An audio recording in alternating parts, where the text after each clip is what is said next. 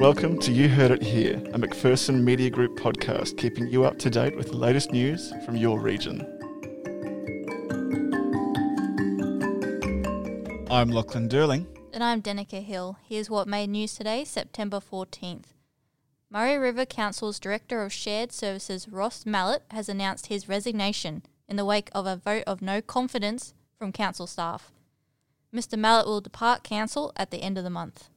Shepparton business owners Ashley and Naz Narazee have found an innovative way to support local businesses.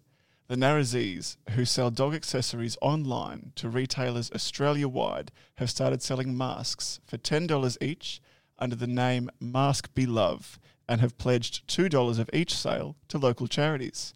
And 10% of the masks they order will be donated to others, with about 175 masks already distributed to Shepparton charity People Supporting People and throughout the community. Ms. Narazee said they were barely making any profit, with the cost covering merchant fees and setting up the online platform. The project is in its early days. The money donated from the mask sales will be given out in $200 lots, and they are coming close to sending their first cheque to People Supporting People. Victorian Premier Daniel Andrews has flagged regional Victoria could open up in just a few days as coronavirus cases continue to drop. The news comes as Victoria recorded 35 coronavirus cases, the lowest daily total of cases in 11 weeks. Mr. Andrews said regional Victoria could go to step 3, which could see no restrictions on leaving home, public gatherings of up to 10 people, up to 5 visitors for one other household, and hospitality to return to outdoor seating only.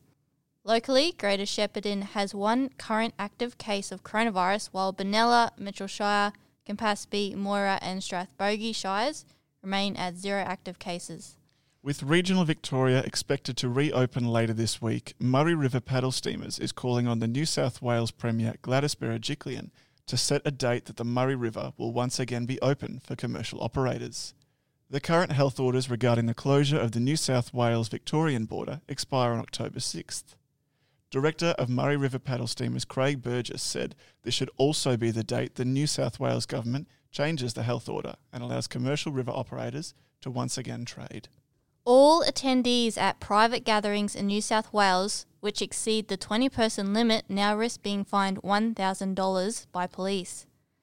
Police said the changes, which come into effect at midnight, were made with community safety in mind as the weather warms up. Previously, only the organiser of the gatherings was liable to receive a fine. A Moama mother has been reunited with her daughter after she finally received a special permit to travel into New South Wales from Melbourne on Friday. For weeks, Debbie Suzigan had pushed the New South Wales government to allow her daughter Ali, a single mother of a 3-month-old, into the state, but continually hit roadblocks. Late on Friday afternoon, a phone call from member for Murray Helen Dalton's office confirmed the news she had been waiting for. Ali hit the road on Saturday morning and arrived at the Moama home by mid-afternoon. Electric vehicle drivers will soon be able to recharge in Greater Shepparton, with the area being chosen as one of 17 sites across Victoria for a new charging station. While the 2 25-kilowatt DC fast chargers will be in Shepparton and Mooroopna, Council is still working on the exact locations. The chargers are a result of a partnership between Central Victorian Greenhouse Alliance, the Victorian Government and local councils to help electric vehicle drivers tour regional Victoria. And finally, Echuca Fire Brigade is reminding residents to register their burn-offs as coronavirus restrictions see more people taking the opportunity to clean up their properties. 6,000 more burn-offs across Victoria were registered with the Emergency Services Telecommunications Authority between the start of May and the end of August.